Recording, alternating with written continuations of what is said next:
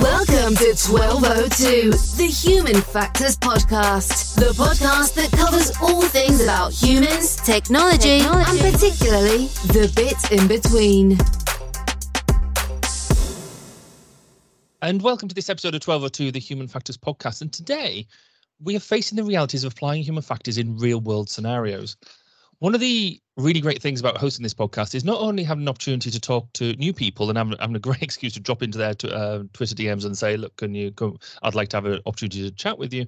But it's also a really great excuse of having to catch up with friends who I've known for a long time and hopefully find out something new about them, something more about what they've done in their careers that maybe we haven't found out today. And today is one of those latter experiences. So I'm really looking forward to this. I've mentioned about the Ergonomics conference this year quite a few times because it was so nice to be in an environment where we're meeting people again and chatting and generally having a drink. But for me, there was one huge standout moment, and that was the Institute lecture delivered by Susie Broadbent. The reason for this was it was a moment that she talked about the delivery of human factors in practice. I'm not talking about that fantastic research study where we get a lovely plan to satisfy all the academic requirements as listed in the book, but that situation where you are there's maybe a couple of you as practitioners and you've got to juggle everything. And that's not only just juggling sorting everything else out, but the changing engagement with the project, the user communities changing, evolving, and not only making do with what you've got, but actually having that, a dynamic ability to maximize every engagement to get the maximum input for the good of that product or service that you're trying to deliver. Susie's full and frank lecture did spark quite the debate, and the discussion in the hall has not only resonated during the event itself, but actually afterwards I've had more than one discussion and that has referred back to, well, Susie said this. So when I reached out to Susie and asked her to come and share some of her experiences with us, then she enthusiastically agreed, which I'm very pleased about. So welcome to the podcast, Susie. Hi, Barry. Yeah. You're already worried about what you've let yourself in for now, aren't you? I know. I should just learn to keep my mouth shut, shouldn't I? Yeah, but where's the fun in that? So just to give those people who maybe weren't at conference or who haven't worked in the sort of same sectors as you at the moment, can you tell us a bit about your current role? Because I'm not actually entirely sure what you do on the current role, because you left us in defence and you've gone to do new things. So what are you doing, and what's your day-to-day look like? Okay, so my official title is I'm a national investigator for the Healthcare Safety Investigation Branch. So you will know from your years in defence and other industries that we have accident investigation branches. We have them in defence, we have them in rail, we have them in maritime. And it was an idea about 5 years ago that actually we should probably have one for healthcare as well. So that was set up about 5 years ago. And the idea is that we carry out more systems investigation instead of apportioning blame and, bad doctor, bad nurse, don't do that again. Send them for more training. We actually try and look at the systems and understand, if it's happening in one trust, it's probably happening in other trusts. And what can we learn nationally from a particular event in one hospital that gives us that mirror into what's going on across the healthcare system. And because we're a national, because we investigate nationally, we can make recommendations right in the top at NHS England, Medicine and Healthcare Regulatory Authority, places like that, so it can be changed hopefully across the system so that we're not seeing the same adverse events happening over and over again. So my day-to-day role, I'll have a number of cases, a number of investigations. So I'll go out and I'll look at the initial reference event that's been referred to us, either by a family member or by the trust themselves even. They generally do serious incident reviews locally within the hospital. But again, that learning doesn't get shared elsewhere. So they can call us in and we can come in and have a look and see what we think from our systems perspective. So we'll interview staff, we'll do observations. I'm quite relieved that I haven't actually fainted during a surgery yet. I'm actually all those years of watching Grey's Anatomy have really paid off.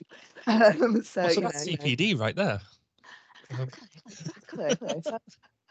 I shall tell my husband that next time he tells me to switch it off. But yeah, so it's really interesting. So it's going out, interviewing people, understanding what's going on, looking at what the national picture is, what standards do they work to, what advice is there out there, can we talk to the Royal Colleges, can we do this, can we help, basically. So yeah, it's interesting. I am at the stage at the moment of just writing up, though, which is less of my thing. Down that accountability stuff. I know. But we publish the reports. You can see them on the website, and various calls of reports that we are in the process of, so that people can get in touch and offer any advice or experience that they've had as well. So there's only about 15 of us in the team. It's an odd mix, I would say. So when it was initially set up, it was very much taken as the blueprint from air accident investigation, just put into healthcare. So we've got a few people from there. So we've got a number of ex-military types. We've got a few people in from healthcare, ex-nurses, ex-midwives, ex-doctors, kind of thing. We've got a few human factors people. And then we've got a couple of legal people, ex-coroners and things like that. So that's an eclectic mix right there. That sounds quite cool. It is, and the idea is that the first investigation I was sent with somebody with a medical background, so that they could help me navigate all the new acronyms and things that come out when you change domain, when you change discipline, when you change aircraft, when you change Yeah. So it's really good, yeah.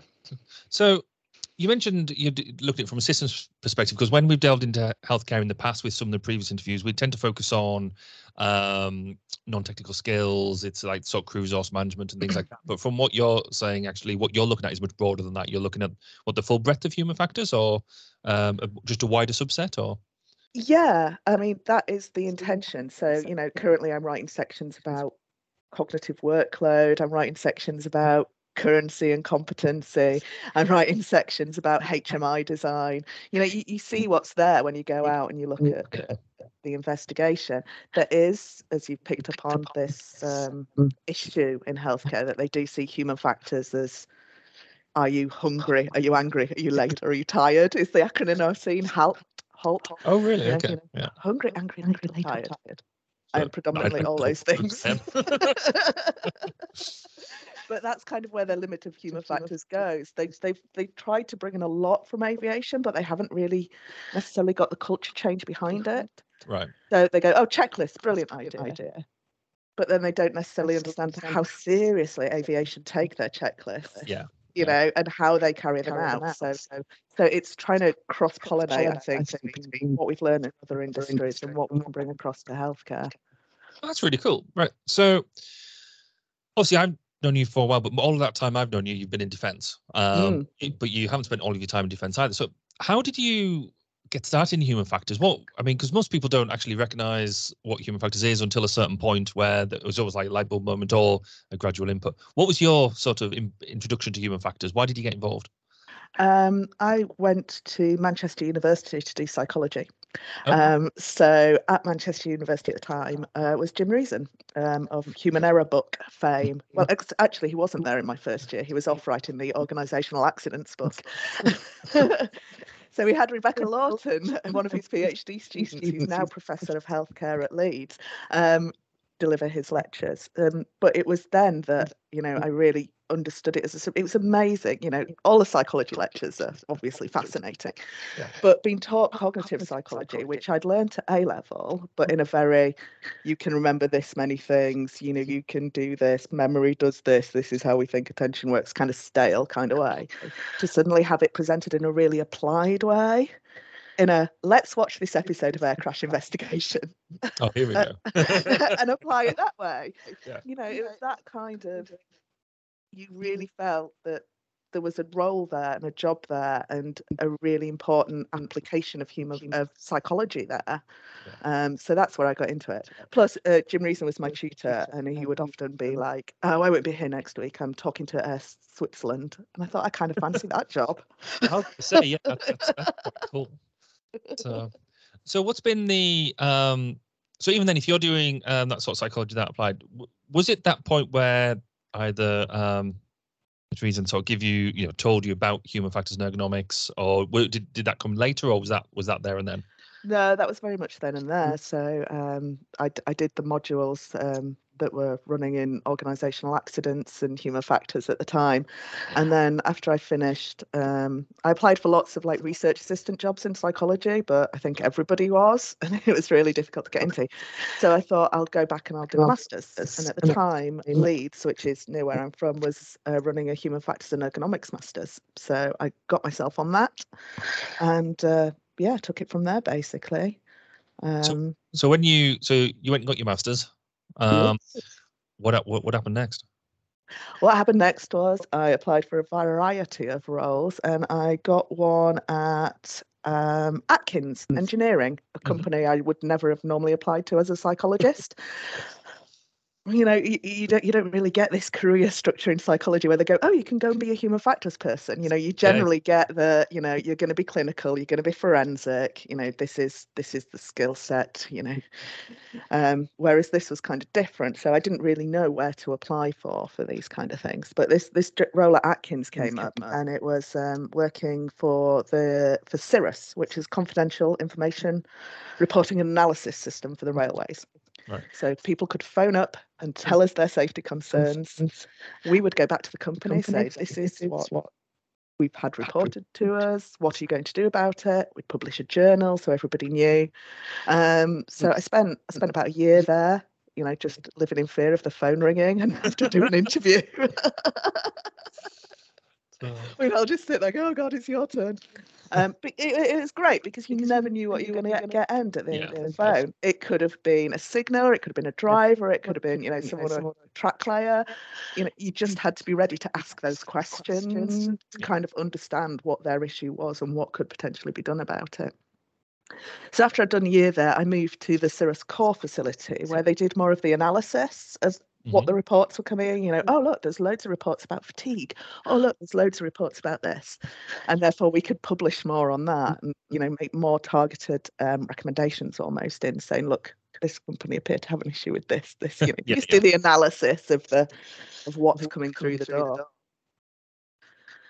And then from there, still with Atkins, I got seconded down to London for the London Underground Modernisation and Refurbishment Programme. That sounds fun. Redesigning tube stations, they're putting in new systems, new station management systems, but overhauling the control rooms for London Underground basically. So So was that with you? Were you working as part of a team then, or were you on your own? It was a very multidisciplinary team there. They had there was a number of human factors people sent down there, based down there. But we'd each be in separate teams for different train stations. So, you know, I'd be doing Earl's Court, Stamford Brook, somebody else would have these, you know, other ones. But we'd be working with the HVAC people, the lighting people, all the mechanical engineering, all the different, we'd have separate teams, which was really cool. It must have been 2002 because anyway, we got the phone call saying, oh, London's got the Olympics, so we immediately all had to shift to East London. Yeah. So do you now go through the underground, sort of knowing the different bits where you had an impact? That's going to be quite rewarding in its own little way. And where all the secret tunnels are. Oh, cool! Yes. So you could also then be that secret agent who could use the tunnels because you got that knowledge. No comment. Well, fair enough. Let's move swiftly on. So so you've done the stuff for the Olympics. Where did you go next? So because I was on secondment down in London, I kind of missed home. I kind of wanted to come back up north, and somebody sent me a job application for BAE Systems. I wouldn't do that. I know. Who would do that? And I thought, you know what, that sounds, you know, I don't want to work for a big horrible defence company, but, you know, I'll go and see what they have to say, and, you know, it'll be good interview practice. And I arrived for the interview, and it was a Friday afternoon. And if you know anything about BAE, you know it shuts at Friday lunchtime. You know, most of the staff leave. So all the jets were flying because pilots, you know, all the maintenance had been finished. So the pilots had the hands on the jets. So it was just, you know, like, oh, actually, this is quite cool. Yes. So I thought I'd go there for 3 years. I thought I've done 3 years rail, I'll do 3 years defence, then I'll go do 3 years nuclear, then I'll be an Uber consultant, and 15 years later. Yeah, I was going to say there was something wrong with maths there, wasn't there? 15, nearly 16 years. Yeah, Yeah, no, I mean, one of my enduring memories was one. I think was it my first trip up to Wharton, or certainly one of my early trips up to Wharton, and you met us at the terminal, and it was quite cool. I sort of stepped off. I didn't know what I was doing, didn't know where I was going, and just as you said, Lo, then the red arrows flew by, and I was like, "That's impressive." To get that sort You're of welcome, Barry. Yeah, I was blown away. I mean, just have that on tap was fantastic. But so what sort of projects did you get involved with that you can tell us about with BAE then? Because 15 years, you must have done one or two. Yeah, exactly. Lots of different cockpits. So I started on Tornado. They were doing a big upgrade to the Tornado. In that they'd finally got the computing power above 1 megabyte. Kids today just don't get it, do they? I know. The Tornado suddenly had colour, so it was trying to convince people that colour should just be used sparingly and not just to put colour all over the cockpit. Yeah. Why is this red? Why is it bad? Then don't make it red, kind of thing. So, but yeah, there was the upgrade. I think it was the tactical information stuff that you were working on as well for the Harrier.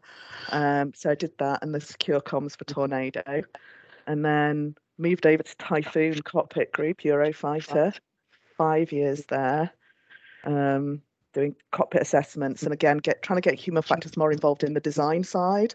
Mm-hmm. They traditionally, the human factors people had fought really hard to get involved in the assessments when they brought all the pilots in to do the assessments and ask the human factors questions, but they hadn't managed to get as far as getting involved in the design side yet. Yes. So me and my colleague Annette at the time really pushed to get us involved in the design side, because we were going to assessments going, that looks a bit rubbish. I wouldn't have designed it like that. And then, do you know what, guys? If you'd asked us this earlier, we would have said a definite no to that design. Which doesn't tend to go down well either. But no, it doesn't. No, and that was it. It was learning to be able to stand up and hopefully not offend people at the same time. But then they didn't necessarily care about offending the human factors people. They referred to as jellies for a long period of time, and that they couldn't nail us down to anything. Depends. Which is true. I mean, that's our job. But actually, I hadn't thought of that before. But you are absolutely bang on. We spend an awful lot of time not trying to offend anybody else, so they don't sort of discount us. But then we're just meant to suck it up from their perspective and take almost, because we work with so many different user groups that it's not one person. It's not like single bullying or anything like that. But it's almost like institutional. We just meant to suck it up. A colleague said to me a while ago, he said, not only are you a human factors person who people don't listen to, but you're a woman who people don't listen to. You've got the double whammy. Yeah. It's I'd never thought of it quite like that before. So then you've been involved with loads of projects at BAE and made a substantial impact on the domain as well because of the work that you've been up to. What prompted the move to health then? If you're illustriously well known in the defence world, did you just want? So I was working on Tempest, future cockpit, future fighter, coming into service 2035, I think the time frame is. And it's like, that's a long time away.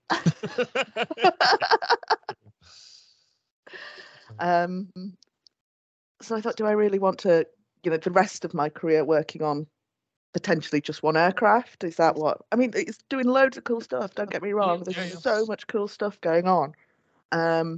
But I'd had a bad day. And I went home and I looked on the jobs board. Simple as that. I'd always been interested in health. In my MSc, I looked at how healthcare professionals cope with shift work. Right. And I think with COVID and things like that, I just thought healthcare really needs some human factors help. I'm really interested in getting into it because I don't know if you've ever looked, but a lot of the human factors jobs in healthcare say you must have been a clinician. Yeah, yes. You've got to have been a doctor or a nurse, and then we'll teach you about human factors, as opposed to let's get a human factors specialist in and they can learn the domain. Yeah. I think I've said to people quite a lot, I couldn't fly a fast jet either. I couldn't drive a train, but I seem to do okay in those roles. That's why you need to work with the user and ask the questions, because they'll know it. Even if I was a nurse, I wouldn't know all of nursing across all of healthcare. It's asking those questions, isn't it? So So yeah, that's really. I mean, to have that depth of experience, and like I say, to be able to transfer.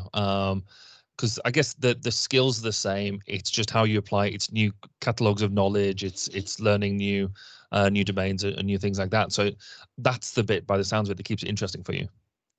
Definitely. So yeah, even though I was at BAE for 15 years, I moved around. I think I did Tornado, Typhoon, R&T, and then Tempest, and then ended up running the human factors shared service as well. Where I think I probably realised management wasn't for me, and I wanted to do more hands-on stuff, which might have been a bit of believing as well. I actually just want to do human factors, because I think you get to a point in a certain company where they're like, management, off you go. I guess that's one of the things, isn't it? We sort of get pushed through. Not most companies have a management stream. Not many have a technical stream. Some do, and great, and all that sort of stuff. But then, yeah, if we sort of assume that because you're a technical expert that you want to do management, you want to look after big teams and stuff. And for some people that's not the case. I'm still quite keen on keeping a small, tight team rather than taking over the world. So yeah, no, I completely get that. Yeah, I loved looking after the human factors team. That was great. I loved having people with loads of different levels of experience, and seeing all the new graduates come in, and it's like your little HF family. Exactly. As long as it's HF, I'm all good. Yes, it's then when it gets broader and stuff that you're like, oh. But so what we're going to do is we're going to take a quick break, and then we're going to come back and talk about your experiences, about the kind of what you relate to in the lecture, but about how we apply it in the real world and sort of, I guess, that differentiator. So we'll be back right after this break. This podcast is supported by K-Sharp, the human science research and human factors consultancy. If you want to know how innovating in the relationship between humans and technology can add value to your business, product, or research, then visit www.ksharp.co.uk. And welcome back. Today we're talking with Susie Broadbent about the realities of applying human factors on the ground. So, Susie, for everything you've sort of highlighted, you've sort of mentioned about having to integrate with teams and about having to almost sell human factors. Why do we need to shout? Isn't it obvious about the fact that we add value? Why is it obvious to us and nobody else? I know. It's just really hard, isn't it? I think it's because it's really difficult to show the accidents you prevented. It's really easy to show accidents where human factors hasn't been considered in their result, but it's really difficult to actually quantify that cost benefit, especially because people are sensitive about it. People don't want to admit that there was something in the designs maybe shouldn't have been there, or and as a culture we're still very much a blame culture. We're still very much blame the person at the sharp end.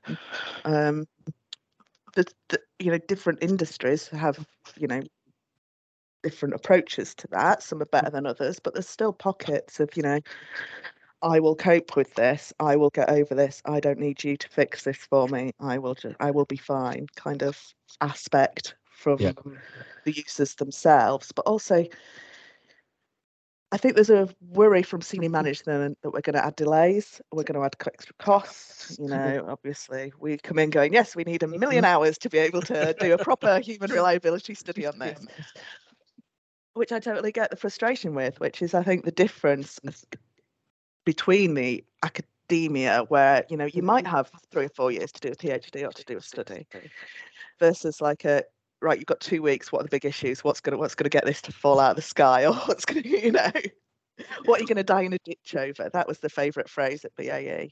You're not going to be able to fix everything. What are you going to die in a ditch? But what are the bits that you're going to go, no, this is not going to work? So yeah, I mean, it is that, I mean, almost that the first comment you made around it's hard to prove something that it's almost like trying to prove a negative or something, isn't it? That and no matter, it's a constant call I think we have is, right, is everyone any case studies for and they're all invariably, well, this accident happened, and you start throwing out 3 Mile Island, you start throwing out all these air accidents and things like that. But it is hard to sort of turn around and say, well, actually, if you apply it now, you will save this amount of money, or we will make it better. Because again, if we do our job right, I guess you can't see it because it's usable.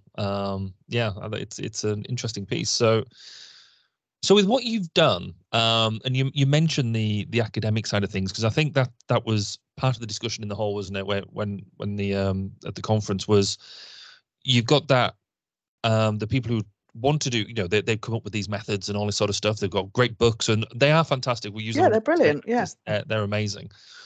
But you mentioned that sometimes you can't get the statistically significant number of users. You can't get beautifully repeatable experiments. Why can't we do that? What's the real world challenges that make this so difficult? The real world challenges, again, are time and cost, but also availability of users. I mean, in healthcare at the moment, even trying to get interviews with people can be quite tricky because they are so maxed. If I was going to go in proactively and want to design stuff, would people prioritize that over the frontline stuff they're doing at the moment? I mean, the challenge in defence was always, when I was doing cockpit design, was, well, how many test pilots are there in the world? How many fast jet pilots are there in the world? How can you get, and how can you get some of their time to come and do what you want to do, and the simulator time that's been used for other things, or the cost of actually flying. It becomes quite expensive. I mean, luckily in defence and in aviation particularly, the test pilots do have quite a voice, and they luckily saw the benefit of what we were doing. So, talking to human factors wasn't quite as good as flying the Typhoon, but it was better than going, to look at some software or something.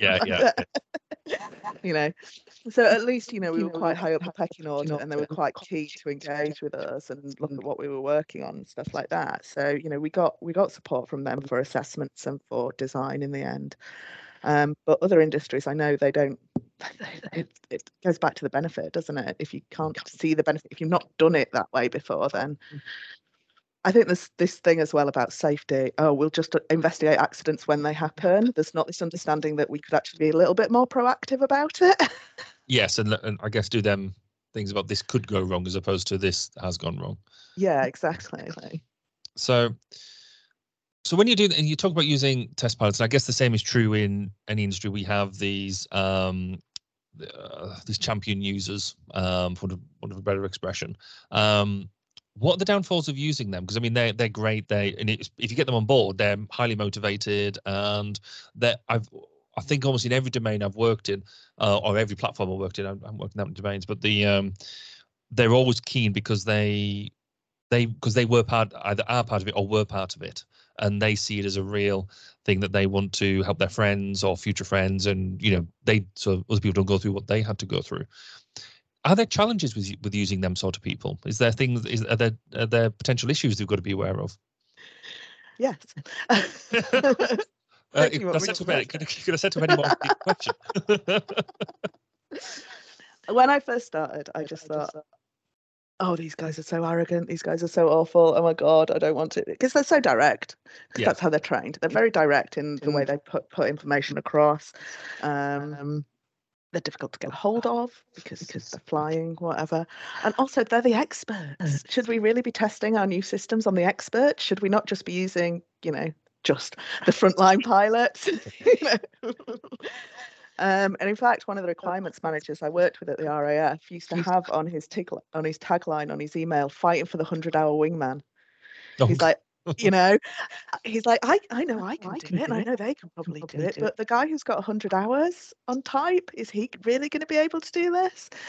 So, and it's something they do teach them at test pilot school, to try and put yourself back in that position and understand what might happen. Obviously you as a test pilot are perfect, but other people. Yeah. So we did have issues like that. I remember doing a hazard identification with one of the test pilots, and I'm going, "No, you'd never do that. No, you'd never do that. No, no one would ever do that." And then told me about 3 of his friends it had happened to. Fair. So again, it's just that question a little bit more, going, really? No one's ever made that mistake? Oh, well, actually. So if we've got all these it's not as easy to do it as the book would like you to believe, and all that sort of stuff. What can we do to make it easier? What are the sort of things that we should be pushing out there to get people to realize that it's almost a just-in-time challenge, isn't it? It's doing. It is. And I would have customers when I was BAE going, I don't want a science project on this. Yeah. You've got 100 hours. That's it. What can you do in that time? And you caveat it accordingly, going, well, with the evidence I've got, or with the time I've got, this would be my recommendation. So I think it's understanding that balance. It would be really useful for me, with all the human factors methods books, if they went, if you're short of time, use this one, almost a flow chart at the beginning going, I'm doing this kind of accident investigation, which is the best model for me to use. I'd have time to read the whole book, do it in 5 different ways, which is the best one for me right now.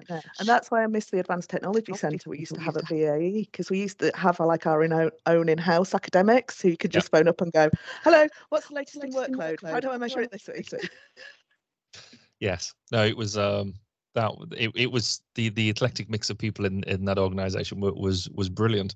And I've got to admit that whole bit. I've got a notebook, a digital notebook of what I call firefighting.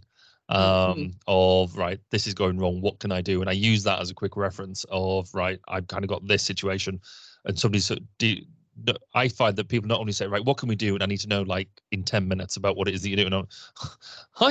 Book. We can do a bit of that and a bit of that, and I'll take half of that, some of that. But you're right, it'd be really cool to have almost a published view of that from all of our experiences. So then exactly it's our toolbox, isn't it? It's knowing which tool for which task. Okay, what are you interested in? Are you interested in workload? What are you interested in? Are you interested in SA? Are you interested in, we can fit the tools.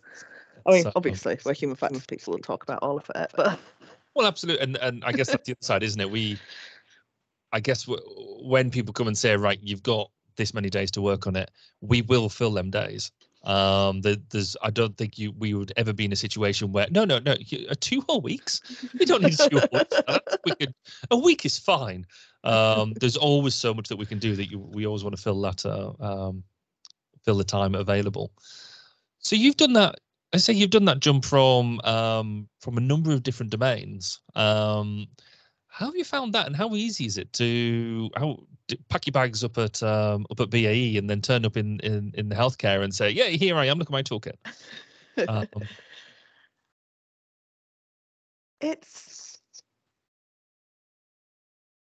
don't know. I've never really stopped to think about it. I just did it. Yeah. It depends. It depends from which domain you're jumping from into which one. So from rail to defence, and felt like, oh my God, this is so exciting. It's such a brave new world. Look at all these wonderful human factors people around me, kind of thing. It was a lot more that. Jumping from defence to healthcare is like, oh my God, what are you doing? Is that because you've gone from a domain where, I mean, you've also gone to health where you've known some about it because of the work that you've done, but is that because you've gone from something where you were one of the preeminent experts in that domain in the country to a brand new I think it's the respect for human factors, actually. Right. I don't think it's me personally. I hope not. I think it's the understanding of human factors and what it means. At BAE there was an established human factors team. Before the products go out, you've got your human factors involved, as the mandate says now, right from the start through the process. Whereas, we're looking at stuff in healthcare and going, how did this get into the system? You know? I'll say it is a bit crazy. I've seen quite a few discussions now on Twitter and all things like that, and you see examples of things like, I don't know, pharmaceutical labeling or things like that, and you're sitting there going, but you've got 2 bottles that are exactly the same. One of them is like water, and the other one is something that's going to kill you if you get more than 3 drops in you. How's that? Exactly. It's that kind of thing. I went out on a site visit recently and they showed me one of the store cupboards and I was like, oh my gosh. And they went, wait till you see orthopedics. You think we're bad? Look at this one. Brilliant. And bless them, they said to me, we have recently redone it so that everything for the left-hand side of the body is on the left-hand side of the stockroom, and everything for the right-hand side of the body is on the right hand. Really, they don't state that should be a thing that should be done. Maybe. Yeah, it's I mean, like I said, I've in many ways, I think just because of the learning I've done over the past, I think I started doing my learning really around the healthcare sector was at the conference. Yeah. Because I took the bit of advice to give, go and put yourself where you don't know, in somewhere where you don't know. When I was like, could be anywhere really. But I chose health, and just seeing some of the discussions, debates go on, the minutiae where people were debating, and then sitting there and actually seeing some of the other things that are coming around, and that, and you're going like, wow, there is clearly, it's a fertile land for. Yeah, I mean, me and some colleagues at HC are doing some work on fatigue at the moment, and you know how well established it is in aviation and the railways that the risk that fatigue has. It's almost just not, you're not able to talk about it in healthcare. It's almost because it's on the individual to declare themselves fit for work. So people in investigations don't want to admit that they're fatigued because that could go against them on their license. Right. But if the hospital's asking you to work all those shifts, then that's not on you, surely. It's such a culture shock. It really is. But speaking to colleagues who come from other industries as well, they're going, if we can just twist the dial a little bit, then it's got to be worth it. I was going to say, because I've seen loads of episodes of ER and all that sort of stuff where they've been working like sort of like 25-hour shifts and things like that. And then like, what do you mean you're tired? But so if we were going to take human factors, I guess, because one of the things that I think we're seeing is there's still not enough human factors practitioners coming through. And, I got asked the question when I was doing the Human Factors Cast podcast yesterday, where they were saying, "Oh, in the UK, I've got I'd like to do a human factors job, but I can't find any human factors jobs out there." And I was like, "You're clearly not looking in the right places because there's loads." But how could we describe, I guess, human factors to make it more appealing? How could we, most people fall into human factors at some point. Nobody grows up, they want to be either astronauts or they want to be, fast jet pilots or things like that. Nobody wants to be an ergonomist. What could we do to describe human factors to make it more appealing, do you think? I don't know. I have been talking to Iris at the Chartered Institute about this, actually, because after I gave that presentation, I said, well, we're desperate for more people. We've lost a lot of people to UX, for example. Which does seem to be cool. People want to design websites, but not, other things. But I think it's the psychology for engineers and the engineering for psychologists, isn't it? If you don't quite neatly fit into one of those, it's a perfect overlap. If you're interested in how things work and also interested in people, it kind of works for us. Yeah, it's So we're a really weird Venn diagram. We are a bit, and we've got so many names. It doesn't help us, and what can we do about it? It's been around for a long time, although my colleague Laura referred to it as a teenage discipline. We're still not quite there. It's true. So. But I think also because you put a comment on I think it was LinkedIn the other day, saying we all do human factors, and if anybody can describe what it is in a nice pithy statement, can they let us know? And it's so true, because what's that tagline? It's the question I dread. I mean, first of all, it's from my parents. So, son, what it is do you actually do? Well, okay, you're gonna need this is a 2 bottle of wine explanation job. Yeah, I remember trying to explain it to my gran when I got my first job, and she said, "I'll just tell them you work on railways." That's it. But see, that's been a really fascinating insight into actually applying this sort of stuff. But I've got 3 more questions for you, and then I'll let you go. These are the same 3 questions that I ask everybody. So it's not personal. But first one is, have you got a book or a reference or a guide or anything that that is you keep going back to it time after time after time? Now that could be a fiction book as well if you don't have a technical book. But is there something there you use? It's quite nice now, actually, not being in that firefighting state of mind to actually get into reading again. But the one I've probably referenced the most and still reference now is Ironies of Automation. You know, there's so much work coming on in human factors and this human autonomy teaming, and it's like we don't really need to reinvent the wheel here. We know what the issues are. You know, they were put in that paper 30 years ago. I was going to say, yeah, that's. And every so often I go, there must be something new. Is there new?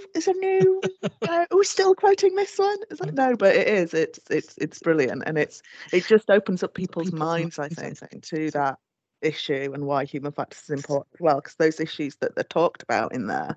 Yeah. You know, I remember Fiona Casey used to get really annoyed when people went, "We're designing UAVs. You know, they're unmanned. Why do we need human factors people?" Yes, if only it was that simple. Exactly. So if you could go back a number of years is entirely up to you, but to give your advice to younger Susie, is there any sort of advice you give yourself if you knew what you knew now? Don't be scared of asking questions. I think it's really easy to do when you've been around the block as often as I have, and you can go, hang on, I don't quite understand what you mean there. Whereas when you're a junior engineer, it's really difficult to admit you don't know the acronym, you don't know what they mean. But nobody has ever, after I've asked a question, ridiculous or not, gone, that's a ridiculous question. How come you don't know that? Everyone's gone, okay, so this is what's happening. And, got out a piece of paper, basic engineering for the psychologist in the room. People like talking about their jobs, and they like talking about the problems they have with their jobs. They feel better having shared it with someone. So do not be scared of asking any questions. Because I guess it is one of the things, isn't it, that if you're thinking that, then there's bound to be somebody else in the room thinking that as well. And like I said, for some participants, it's almost like therapy, being able to explain stuff. And this is just to make my life easier about who to get on the podcast next. Who would you suggest I interview, or what type of person do you think I should be having on here to have a chat with? Well, two spring to mind. Rebecca Lawton, who I just mentioned. So she did her PhD with Jim Reason at Manchester, but is now very much into the healthcare psychology field. Runs the team over here at the patient research centres. So she's great. She's lovely. And she'd give a really interesting spin on it, on what's going on in psychology, I guess, still from an academic perspective. And the other one, of course, is our dear Jean Page. Yes. It's cool. So, so Jean's recently retired with her, God, how many years of human factors experience? But she's been a mainstay at BAE, and she is a hoot. Yes. It's almost it's not often you sort of say end of an era is sort of justified and stuff like that, but it truly is. Oh, she'll be back. So some sort of consultancy role. No, Susie, thank you for your insights. That's really cool, and it's been really great to not only catch up with you, but to hear how you've dealt with some of your challenges throughout this. And as I said from the beginning, it's great to catch up with people who you think you know, but actually I've learned a lot more about you. So that's been fantastic. And thank you to everybody for listening. Feel free to comment about your thoughts on this episode on the social media channels or whatever it is that you're listening to this through. And while you're at it, it would be really helpful if you could take a couple of minutes to rate this podcast on whatever platform you're listening to. It helps others who are searching for content like ours. We all know Human Factors is a world that isn't necessarily on the front of everybody's tongue, as it were. And so if people are trying to find it, you rating it will help them find it. As for now, thank you very much, Susie, and we will see you all on the next episode. Thank you for listening to 1202, the Human Factors Podcast. Please do get in touch with your thoughts, questions, and comments. You can contact us on social media such as Twitter, LinkedIn, and Facebook at 1202 Podcast. See you next time. And remember, it's more than just common sense.